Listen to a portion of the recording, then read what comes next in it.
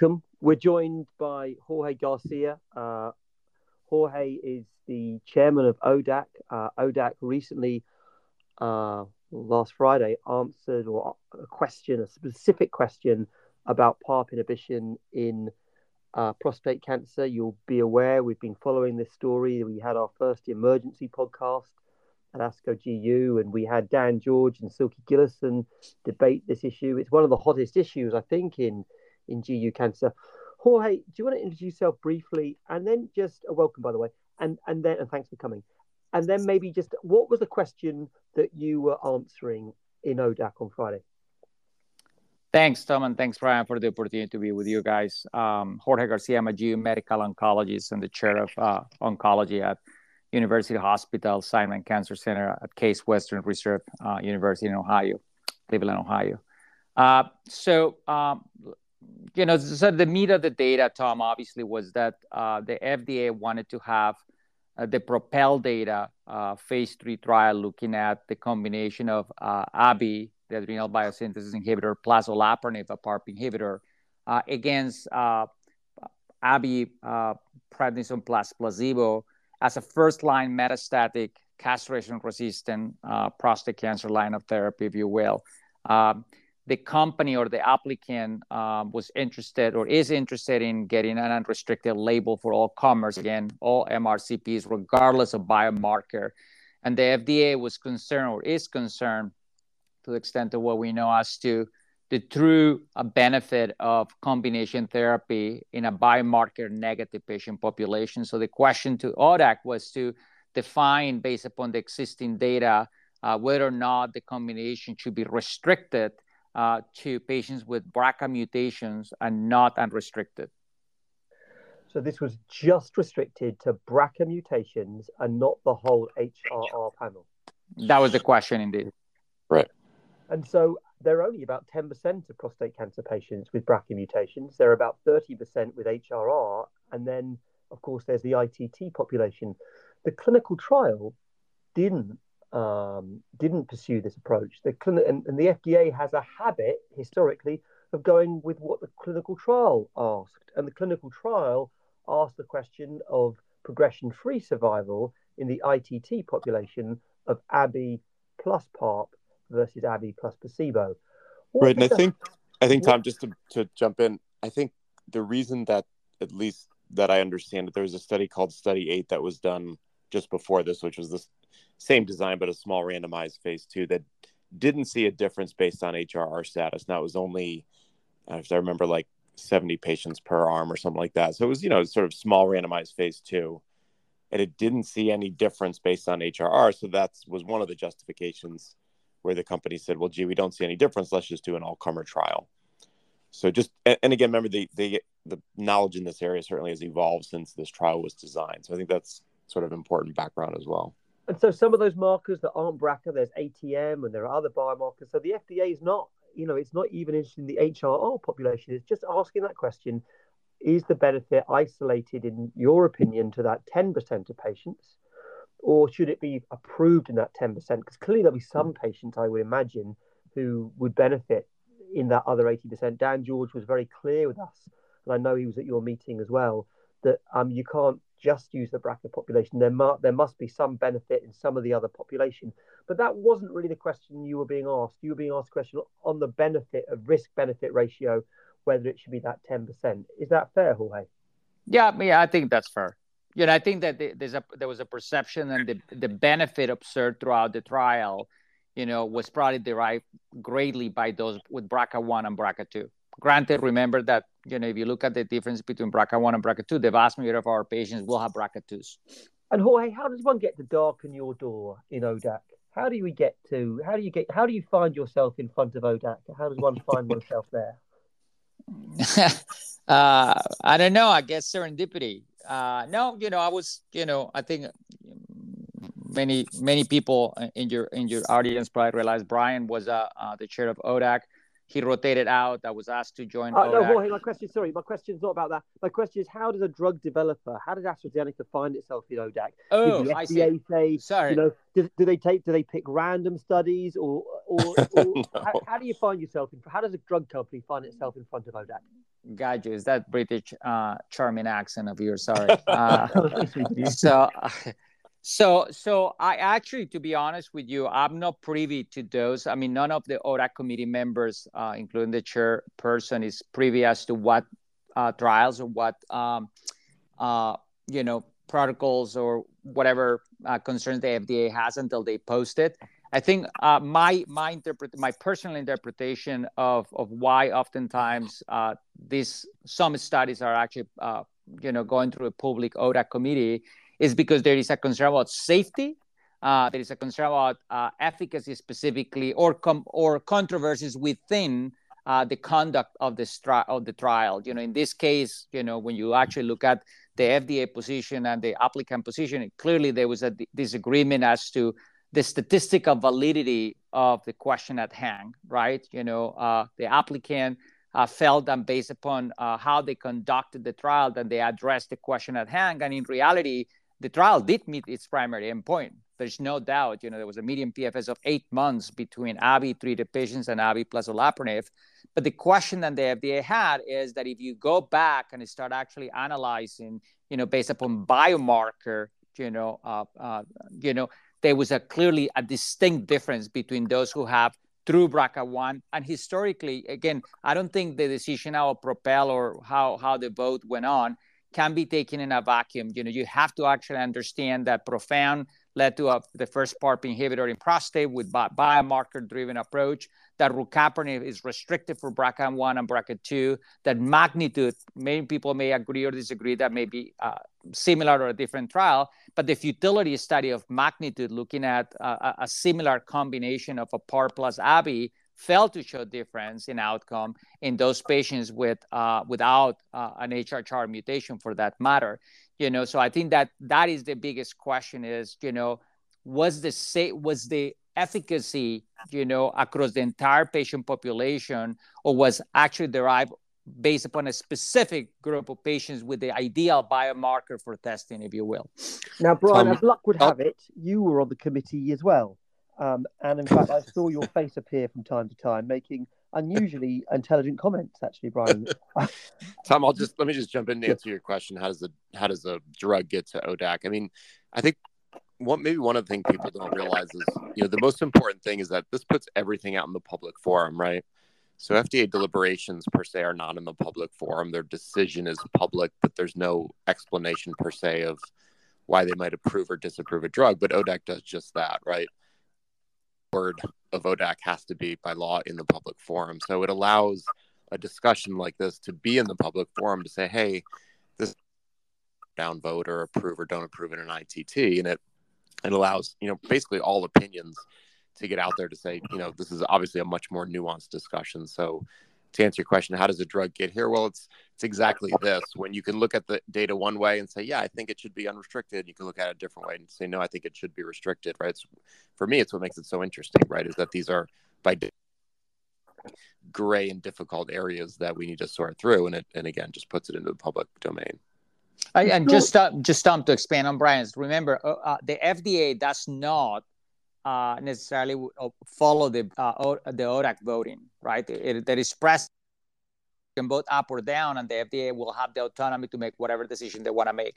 So the vote doesn't actually, I don't think, Brian, you can comment, but I don't think the vote has ever persuaded the FDA to go different directions. Sometimes we vote up and the FDA makes a different decision. Sometimes we vote down and the FDA makes a different decision. Yeah. Before we go into the data, the FDA doesn't have a track record, as far as I remember, of not taking the clinical trial and its endpoint on face value. It tends to look at a clinical trial, it was positive or negative, and then they approve or reject. And sometimes they reject positive trials. I remember that was a story with tivozanib, and that's fine. But the story here is different in that they've looked at a trial and then they've taken the trial apart. They've done their own sort of subset analysis, and then they've asked you to comment on subset analysis, which wasn't part of the initial trial design. How comfortable do you feel with that? And is there precedent for doing it this way? I think that, it is, again, as a clinical investigator and as a clinician, oftentimes you will review the data, will analyze the data. You will define whatever the scientific rigor or validity of whatever you're studying, and you make your own interpretation, Tom. I think the FDA, as I learned over the last 4 years in my role at ODAC, I have learned that the FDA really is not in their prerogative. That's not their job. They just simply actually, want to regulate based upon the existing data that they have in front of them. So a lot of the stuff we do clinically, which may relates to your point, right, is about interpretation, semantics and so forth. But at the end of the day, the company, the applicant, has to prove, right, the efficacy, and has to actually come out with the best data that they can. It's not up to the FDA to actually interpret the data as a clinician would. It's up to the FDA to actually regulate based upon the data that is presented in front of them. I think, I have taken that lens as I review applications, and as I review other agents that have gone through the ODAC. Usually you review the docket. I go with a preset notion as to, okay, well, clinically, I think that makes sense. And then during the meeting, you start hearing both positions, and then you really start shifting your mind as to why you may want to vote up or down. Yeah, and Tom, just to answer your question, so probably most of the GU audience doesn't know that, late last year, FDA restricted indication for PARP inhibitors in ovarian cancer based on basically similar data where the BRCA mutated did amazing, HR hazard ratios for PFS in the 0.2 range and OS below 1. But then if you look at the non-BRCA mutated, the HRs for OS were over 1. So late last year, they restricted indications for niraparib and rucaparib in ovarian cancer in a second-line maintenance setting. So from a precedent standpoint, I think that probably very much influenced. You got to remember, they're not just seeing, of course, prostate data. They're seeing everything, right? They're seeing all drugs and all data. So there is precedent for restricting an indication based on a molecularly defined subset. In ovarian, they did it in retrospect, and here they were trying to do it prospectively. It's very hard to do it the other way around as a sponsor, to go to the FDA and say, we did a big trial, it was negative, but isn't this subset cool? That never works. You can't do that. No. And actually, when FDA presented, they went through this, right? Because they knew that your question was going to be one asked, like, wait a minute, can you do, if we can't do it to make a trial positive, why can you do it to make a trial negative? And they went through precedent for it and some examples. And I think there's a slideshow towards the end of the meeting about other, restricted indications based on biomarkers. So I think, in my opinion, I don't know what you think, Jorge, they were thoughtful about saying they're not just sort of plucking this out of thin air. There is some precedent to do it. Yeah, okay. No, I agree, but I do not believe, Brian, for most of us, who were in the meeting, that was actually what actually skewed the vote one way or the other. I think that it was just the data that we have in front of us. But I'm not sure that the comparisons with ovarian and other tumors will have made any difference to me as I was dissecting my vote.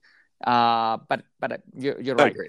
Yeah. On this show, we have a track record of trying to avoid the data because me and Brian often can't remember it. However, on this particular occasion, I think it's worthwhile going through some of the data. So could you one of the two of you, just sort of summarize what the data that you were assessing looked like? And I know that there was PFS data and OS data, and I know in the BRCA population, the hazard ratios were in the 0.2s.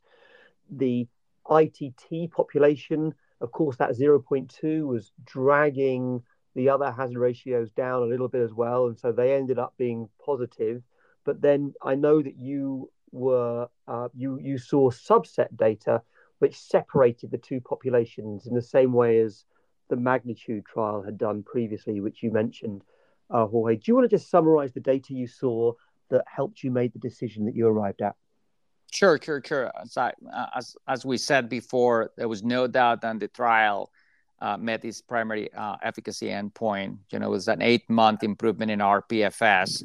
It was 25 against 17 months with a hazard ratio of 0.66. and a survival that it was obviously not mature, but trending towards improvement for the combination arm, also with a hazard ratio around 0.81. I think that, just barely made the confidence interval of 1. But again, I think that the point that was stressed during the meeting was actually also that median difference actually is important because it actually mimics what we saw with cohort 302, which is the median survival in the ABI arm, right? In the ABI in that trial. But I think the important part of the data, at least to me, was actually how you actually started splitting the patients based upon the presence or absence of biomarker, and as you indicated earlier, there was around 11% of patients who have BRCA mutant tumors, right? The RPFS for that subset was 0.24 for RPFS, and the hazard ratio for survival was 0.3. If you then take the patients who have a negative, right, biomarker for BRCA, non-BRCA mutant with both DNA, ctDNA, and tumor tissue, the RPFS for the hazard ratio, for RPFS was around 0.85, and the median survival, actually, the hazard ratio was around 106. And the bigger question became, and actually Brian eloquently stated that during the meeting, the bigger question, I think what most of us hang our hat on, was that indeterminate group, those patients who actually have unknown BRCA mutational status, where the hazard ratio for RPFS was 0.66, and that was a median difference of around 5 months or so, which to us clinically may be meaningful for our patients. But the hazard ratio trended towards around 0.73, but it did cross the interval of 1. So I think the bigger question of that data was whether or not the entire patient population was skewed by those exquisite patients who were benefiting from therapy, which clearly, in my mind, were those BRCA positive patients. So go ahead. Brian, I wonder if you could just describe to me how AstraZeneca set its stall out and the positive components of their argument, and then maybe to counter that, how the FDA responded to that. Yeah, I guess just to reiterate some of what Jorge said, I mean, there was 11% of patients who were BRCA mutant, amazing benefit. Everybody agrees, right? There's no question. Both sides agree that group benefits amazingly. There was the so-called double negative non-BRCA, so they have a negative ctDNA and a negative tissue test. And as Jorge just outlined the numbers, those patients pretty clearly don't benefit, right? PFS hazard ratio 0.85 and an OS hazard ratio actually above 1. One of the fundamental discrepancies was that there's this middle 35% who were negative by either ctDNA or tissue, and most of those were ctDNA, who FDA said, well, those are probably contaminated, right? They're probably contaminated by a handful of BRCA mutants or otherwise sensitive patients, and they're sort of pulling that hazard ratio down. And one of the main differences was FDA was sort of almost setting those to the side and saying, well, we really don't know their status, right? They're indeterminate, whereas AstraZeneca was saying, no, they're BRCA negative because they had at least one negative test. And they made a point to say, I think appropriately, in the real world, patients aren't getting both tests, right? I don't send both ctDNA and tissue on patients. I send just tissue. This is a technicality which I've not heard of before. So just go through that for me a bit more slowly, Brian. So what's happening for these patients is they are, to enter into the trial, they have to submit both tissue and circulating tumor DNA, and BRCA DNA alterations were measured using Guardant 360 or an established methodology. And so each patient would then have, at the end of the trial, you would know their BRCA status both by tissue Correct. and by ctDNA. Ideally, you would, right? Ideally. But it wasn't a requirement for the trial. So patients went out and got treated, and then they had tissue and blood collected. But you can imagine that there's patients who don't have tissue, right? In clinical practice, their prostatectomy was 18 years ago somewhere, whatever. They don't have tissue. They don't get a new biopsy. And so a number of patients, I think it was 226, had ctDNA results that were negative, but did not have tissue available. Okay, so they were negative on one of the two tests. Correct. And under those circumstances, it's conceivable that they were positive, but unlikely. Correct. Unlikely. And so I think that's really the fundamental question is how likely is it, Is it just 10% likely like the ITT? Is it 20% likely? The FDA even those that population. Say that again. And the FDA just parked that population, so we don't want to discuss this population because we don't know. Is that right? Or did they? Yeah, I wouldn't say they said No, we they won't did. discuss it, but they basically said we don't know. We cannot be certain of their status. And what was And the so if hazard you look ratio at the in that people we population? definitely know, if you look at the people who are double negative, and we know with, a very high degree of certainty that they're negative, there's not benefit. And what was the hazard ratio in this third population where we didn't really know? You mean the negative? No, in the population where they didn't have the ctDNA testing. Our PFS was 0.66. Correct. So if you look at the outcomes, it was actually kind of in between the other two populations, the definitely positive and the definitely negative, let's call them. So almost you have to believe that, well, and there's a fair number of patients. There's 280 patients. So you have to believe that, well, clearly there probably were some BRCA mutant patients in there, right? Or HRCRs. Correct. Or that the biomarker is not as important as we think, and this is just a lucky result from the BRCA mutant population. Well, Brian, if I may, the more you pull a trial apart, the more the possibility of statistical noise becomes relevant. Sure. And you're now getting into the era of saying, well, we started with one trial, we've now pulled it to three populations. Two of them are doing what we like and we're going with that. This third population doesn't quite fit our story. So we're going to park that story and pretend it doesn't exist. Because 0.66 is quite a good result. So I think that's something that actually I think Dan George may have mentioned during his discussion. It was the understanding that they wanted us to see this trial with different eyes, away from the biomarker positive historical data that we have. And that simply means that it is not about PARP only or inhibiting PARP, but rather is call it additive or synergistic effects between the two, the adrenal biosynthesis inhibitor and a PARP inhibitor. And therefore, that combination is likely to benefit patients, even if they don't have a BRCA1, because it's the combo. It's not only the PARP inhibitor, if you will, right? That's something that actually, got a bit of traction in the meeting. But I also feel, guys, that I don't want to sound demeaning to the company, but I also think that may have been a bit greedy in many ways, because if in fact the company have come and said, we want to actually do this combo for all patients with DNA repair deficiencies, regardless of BRCA1, BRCA2 ATM, but the other 12 or 15 that we may have from PROFOUND or other trials, then that would have been a different story, right? I continue to believe that the story of the combination for DNA repair or HRR negative patients, I still have to understand why would that combination work for those patients, right? But at the very least, there was no data about HRRs, right? And that to me is the bigger question. And just if you really want to dissect the definition of how the FDA define BRCA mutant patients, it was either 1 or 2 positive BRCA tests, regardless of tissue or ctDNA. For the undetermined, it was 1 test is negative or unknown, and the other test is unknown, right?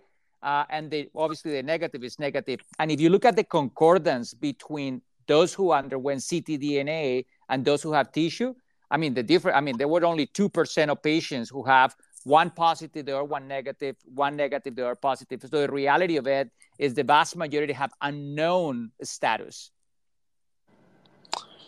Yes, and I would just add to that. If data came out during the meeting, if you look at the non-BRCA HRR population, HRR mutant population, right? So it's in a bucket of HRR mutant, but now you're pulling out those who are BRCA mutated.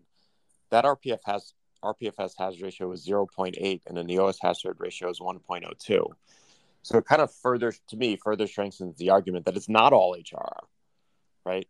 Otherwise, those numbers would be much better. Well, we know things like ATM. We know from some of the collaborative trials and others, ATM doesn't seem to be working either. So I think what you're saying is that you were confident that the question was the right one, and the uncertainty, and Mike Morris said this previously with us, the uncertainty around the other components of HRR make this whole story somewhat confusing. So I guess the next question is, we've talked a little bit about the discussion that took place and how AstraZeneca set its stall out. We talked a bit about how the conversation went. Just talk to me now about how the voting looked. What happened with the voting? So I was actually surprised, Brian. I don't know because I came with a different mindset after I reviewed the docket and in my clinical experience. The voting went 11 up, meaning 11 supporting restriction of the label for those with BRCA biomarker, meaning BRCA positive. There was one no, meaning that that person voted and felt that the FDA was a bit too restrictive as to the request to actually basically just actually use this combo for patients with BRCA mutations. And again, it raised the question, that person raised the question as to the possibility of actually expanding the label to HRR negative patients, not only BRCA ones. And there was one abstain. This person felt, I don't want to, I'm paraphrasing that, the question for this person became the sequence of event, basically defining sequence against combination. Should we use a PARP inhibitor plus ABI at front, or can we use ABI followed by a PARP inhibitor the way that we are currently using it? So it became, a sequence versus combo question. But the vast majority of people actually felt that, the company and or the trial failed to show that difference for those with undetermined BRCA and or negative BRCA mutations. So this was an overwhelming result, which recommends a label confined to those patients whose cancer have a BRCA DNA alteration. What implications would this have had it been a broad label?